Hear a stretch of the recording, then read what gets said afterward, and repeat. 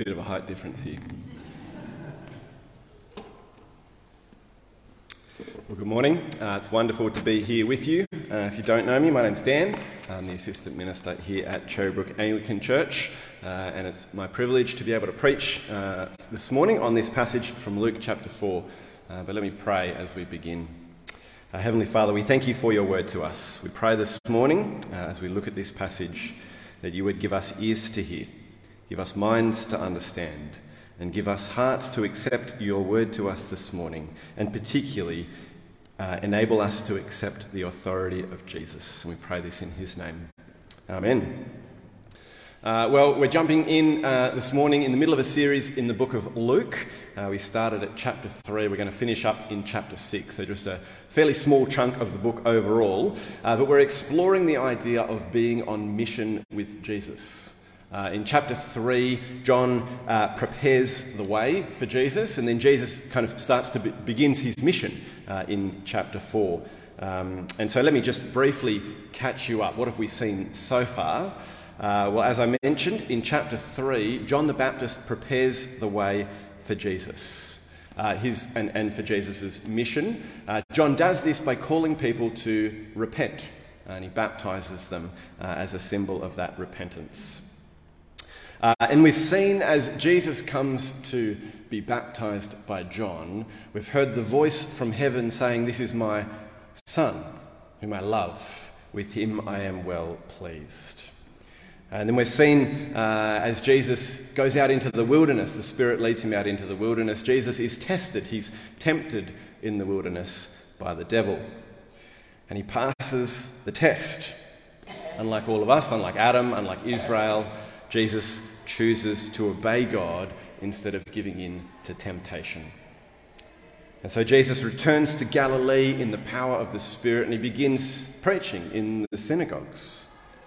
And in here, this is chapter 4, we see that Jesus' mission is good news. He goes to the synagogue in Nazareth, his hometown, and in the synagogue he reads from Isaiah in the Old Testament, a prophecy about one who would proclaim good news to the poor, freedom for prisoners, recovery of sight to the blind, set the oppressed free, proclaim the year of the Lord's favour. It's a prophecy about a saviour who will come and rescue his people. And Jesus says, "I am that person. I am that one." Good news, salvation is here.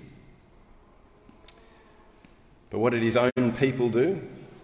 People from his hometown in Nazareth, well, they rejected him. They got angry, drove him out of town to the edge of a cliff in order to kill him, but Jesus escapes. And so the good news goes to others. It goes to everyone, including us here today. Well, this morning we're looking at that passage we just read, that Aleha beautifully read for us from Luke chapter 4. Keep that open in front of you if you've got a Bible or if you've got it on your phone. We're going to be going through that passage, and what we're going to see this morning is the authority of Jesus on full display. 4 points this morning. I don't have an outline or anything, so see if you can remember them. I'll go through them as we go through. But firstly, we see Jesus' teaching has authority. His teaching, his word has authority. Secondly, we see that he has authority over unclean spirits. He has authority in the spiritual realm. And then we see, thirdly, he has authority over sickness and disease in the physical realm. And then number 4, finally at the end, we see that news of Jesus' authority must be spread. So firstly, have a look with me at Luke chapter 4, verses 31 and 32. His teaching has authority. We're going to read those 2 verses again. Then he went down to Capernaum, a town in Galilee, and on the Sabbath he taught the people.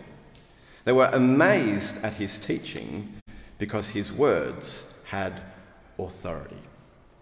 They were amazed at his teaching. There are some brilliant preachers and teachers in the world today. Because we have the internet, we can go online and download sermons from anywhere in the world, right? Within seconds, you can pull out your phone and be listening to some of the most brilliant minds in the world. We have access to so much. There's some amazing teachers, there's some amazing preachers. There's a few that I like to listen to when I get the chance. At the moment I've been listening to a podcast called The Bible Project.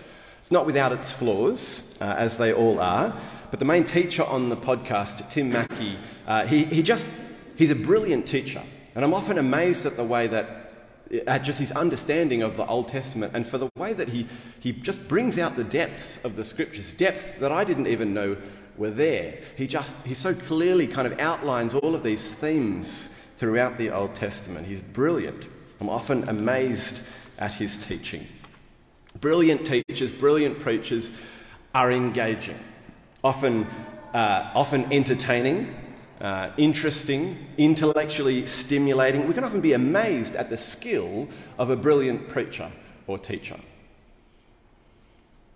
But this is not why the people in Capernaum were amazed at Jesus' teaching.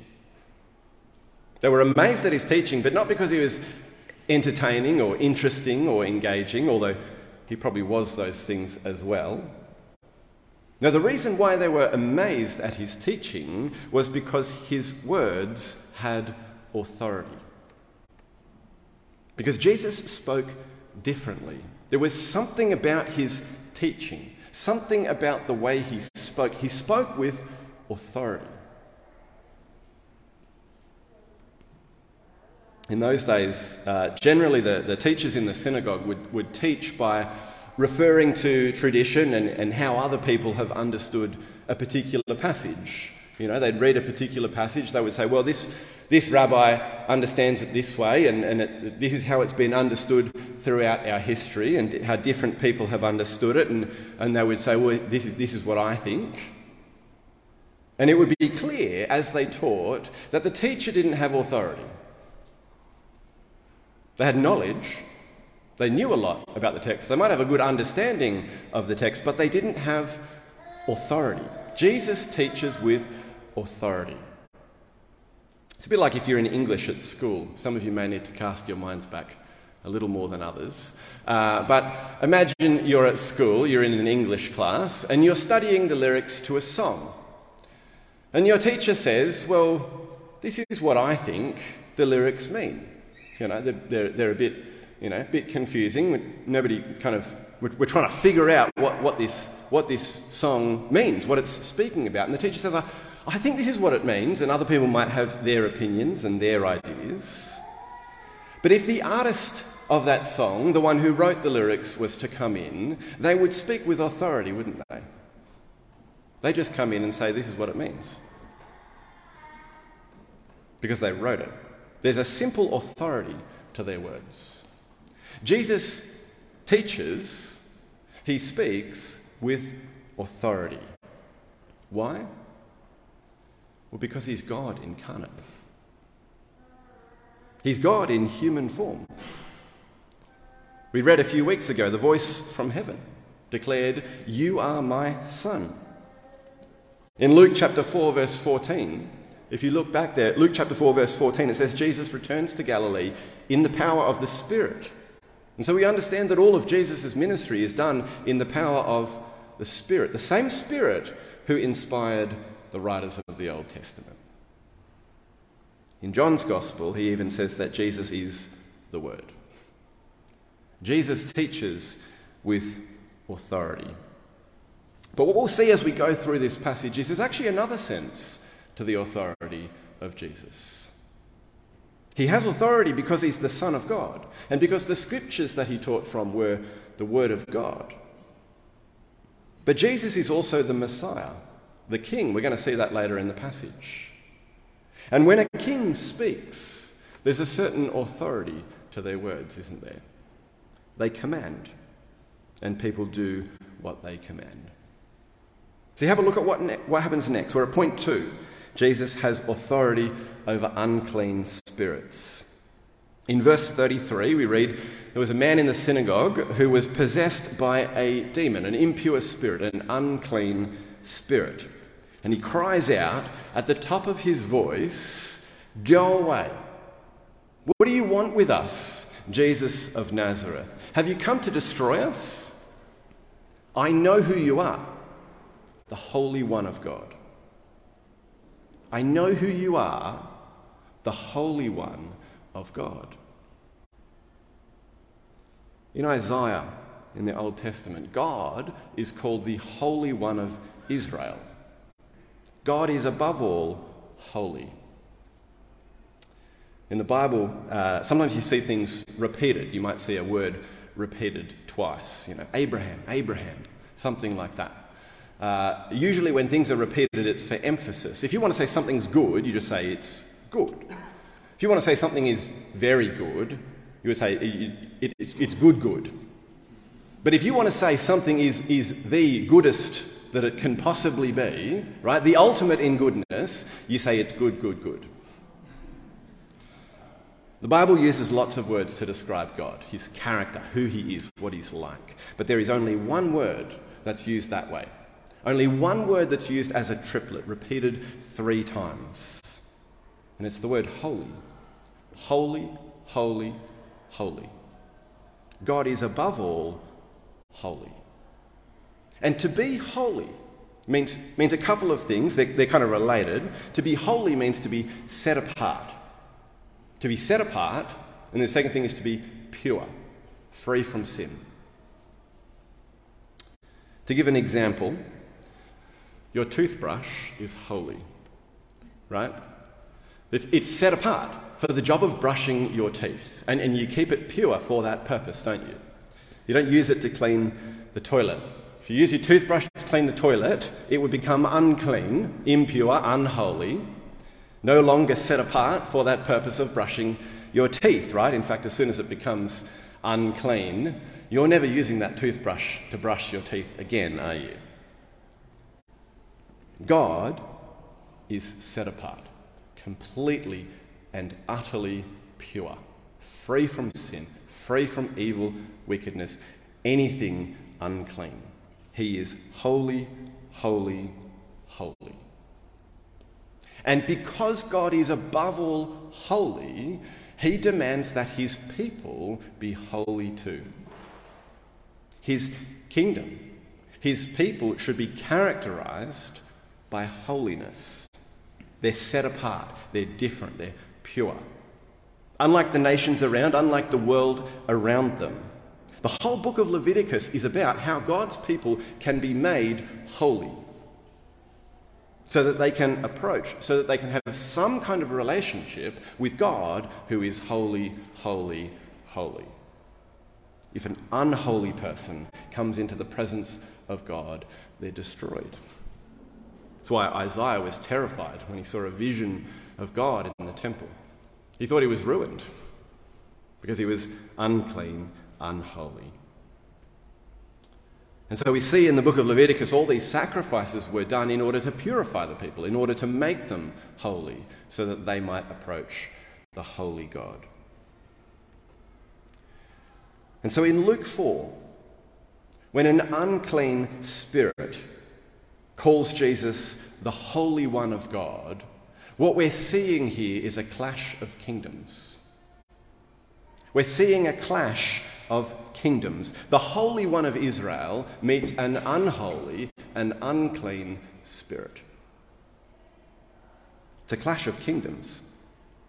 And this is what Jesus was teaching. This is what he was preaching.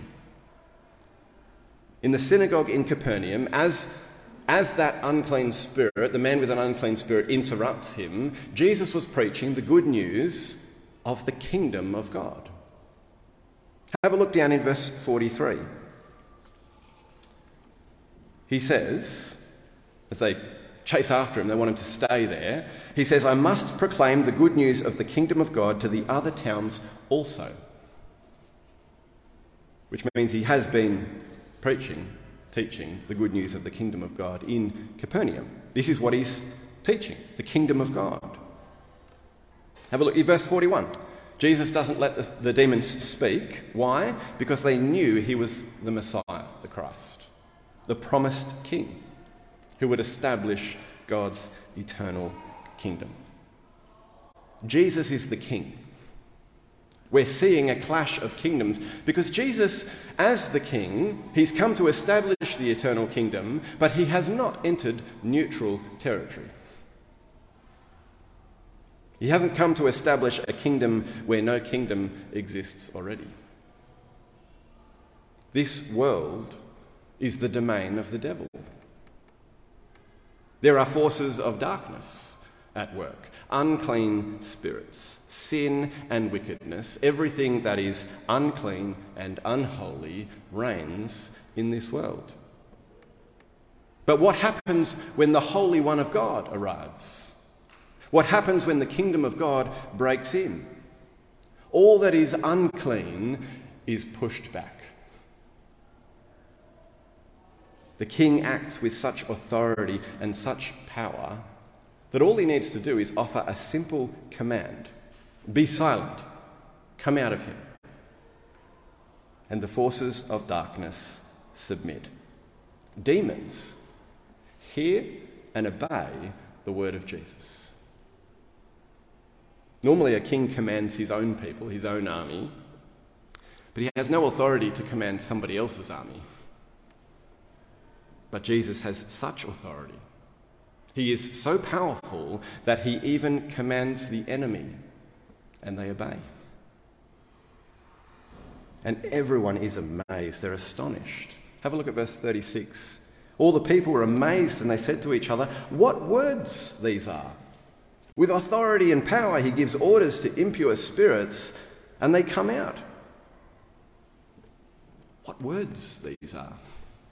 It's the same reason they were amazed at his teaching, because his words have authority. The more powerful someone is, the more authority they have, the more they can accomplish with their words. Those of you who are parents, those of you who've had kids, at some point you've probably realised how little authority over your kids you have. I'll tell Sammy to do something, and he won't do it. And then I tell him again, and he doesn't do it. And then I tell him again and again and again and again. Right? The more authority... If I tell somebody to go and, mow the lawn, right? Pick someone at random, go and mow my lawn. They're not going to do it, are they? I have no authority. But the more authority someone has, the more they can command that something be done, and it's done. Jesus commands evil spirits, demons, powerful beings, his enemies, and they obey. Such authority, such power. And we see the same thing happen again in the next scene. Jesus has authority over sickness. See, after leaving the synagogue, Jesus goes to Simon's house. Simon was renamed Peter. He was one of the 12 apostles. And his mother-in-law is there. She's sick with a fever. In those days, a fever was really bad. These days, get a fever, take some Panadol, probably something wrong, see a doctor. Fevers were much worse in those days, often a sign of a really bad illness. And so they ask Jesus to help her. And what does he do? He rebukes the fever. He rebukes the fever, which is a strange phrase, isn't it? I don't know if you've ever rebuked a fever. I haven't. If I get a fever, actually I don't get fevers. If Sammy gets fevers, we give him Panadol, right? We do something. Jesus just speaks. He just speaks. And he treats the fever as if it can hear and obey him. Who is this? Who is there that commands inanimate objects and they obey? Who speaks and things that don't live and breathe do what he says? It's God, isn't it? He created everything that exists. How? By speaking. By the power of his word. And here in this passage, we see the Son of God speaking. By that same power, with that same authority, he rebukes the fever, and it obeys. It's the same word there that's used for what he did with the unclean spirit. The NIV that we use here at Morning Church obscures the language a little bit here. In verse 35, where it says Jesus said sternly to the unclean spirit. The word there is rebuke. It's the same Greek word that's used here in verse 39 for what Jesus did to the fever. He rebukes the unclean spirit. He rebukes the fever. Rebuke. What do you rebuke? You rebuke something that's wrong. Somebody does something wrong, you rebuke them. Like the unclean spirits, sickness, disease, it's a wrongness in the world. In the Garden of Eden, there was no sickness, no disease, no fevers. In the new creation, there will be no sickness. These were introduced when sin came into the world. And what we see here, as the King comes, as the kingdom of God breaks into the world, as people come to Jesus, all that's wrong in the world, all the effects of sin, these things are restored and put right. And we get this little picture of what life in the kingdom of God looks like. A picture of what one day will be the reality across the world. No more sickness, no more disease, no more suffering, no more death. Where the King is, where the Holy One of God is, these things are driven away by his authority, by his word. The Messiah is here. The King is here. It's good news. But then why doesn't Jesus let the demons speak? They know who he is. Notice that there in verse 41. They came out of many, crying that Jesus is the Son of God, but he would not let them speak because they knew he was the Christ. They know. The demons know who he is, and so Jesus silences them.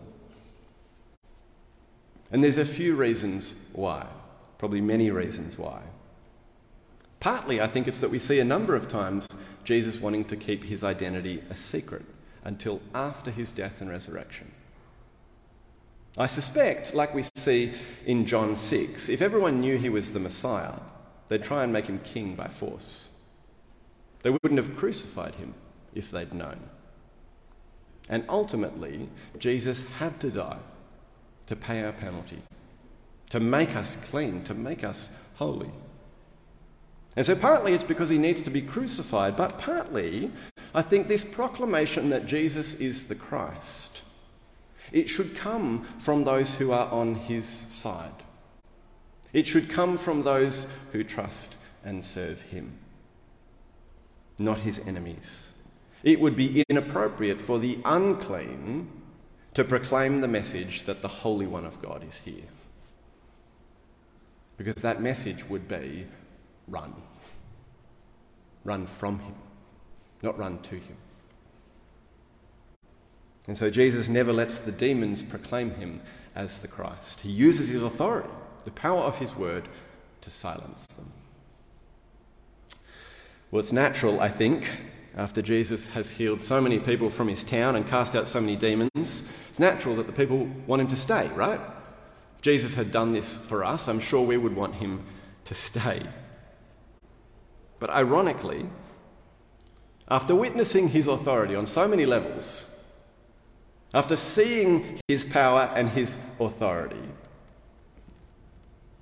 the crowds actually try and control him, don't they? They want authority over Jesus. They try to keep him from leaving.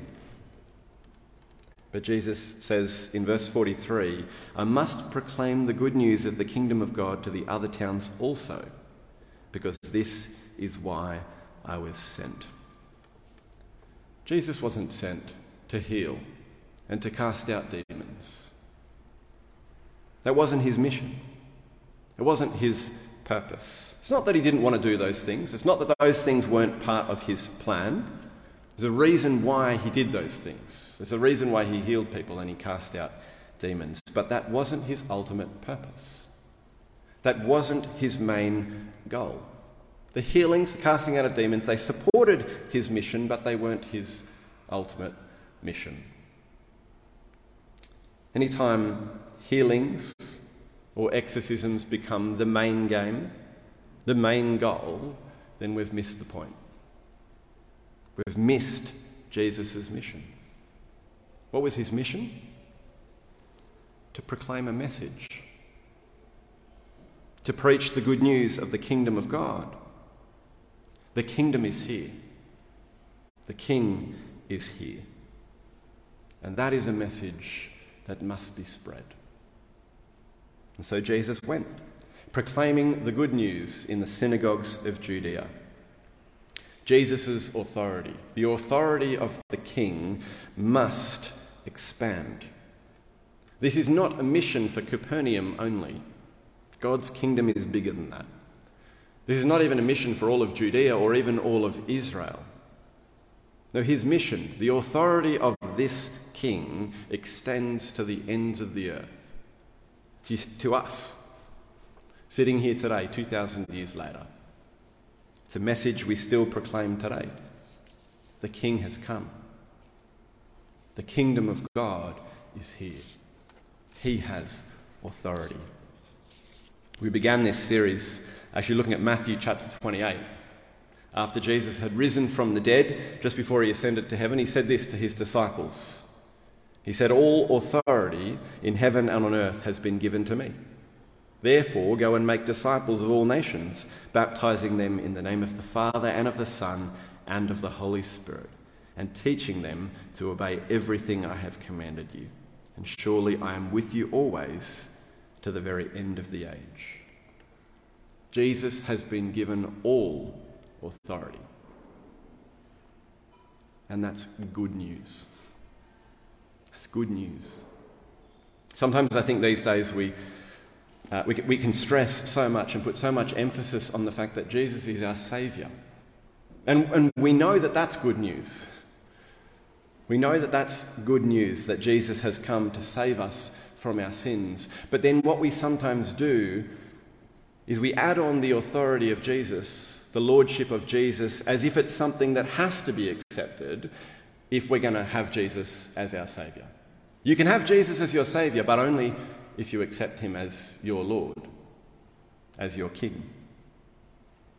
In other words, we see the fact that Jesus as Saviour is good news, but the fact that he has authority, the fact that he's Lord, that he's King of Kings and must be obeyed is not good news, but it must be done if you want to be saved. But what we see here in this passage, and what we see throughout all four Gospels, and in fact in the whole Bible, is the fact that Jesus is King. The lordship of Jesus, the fact that he's been given all authority, that everyone on earth must bow to him and obey him, that's good news. That is good news. Because he is a good King. Because he loves his people. Because his commands are actually good for us.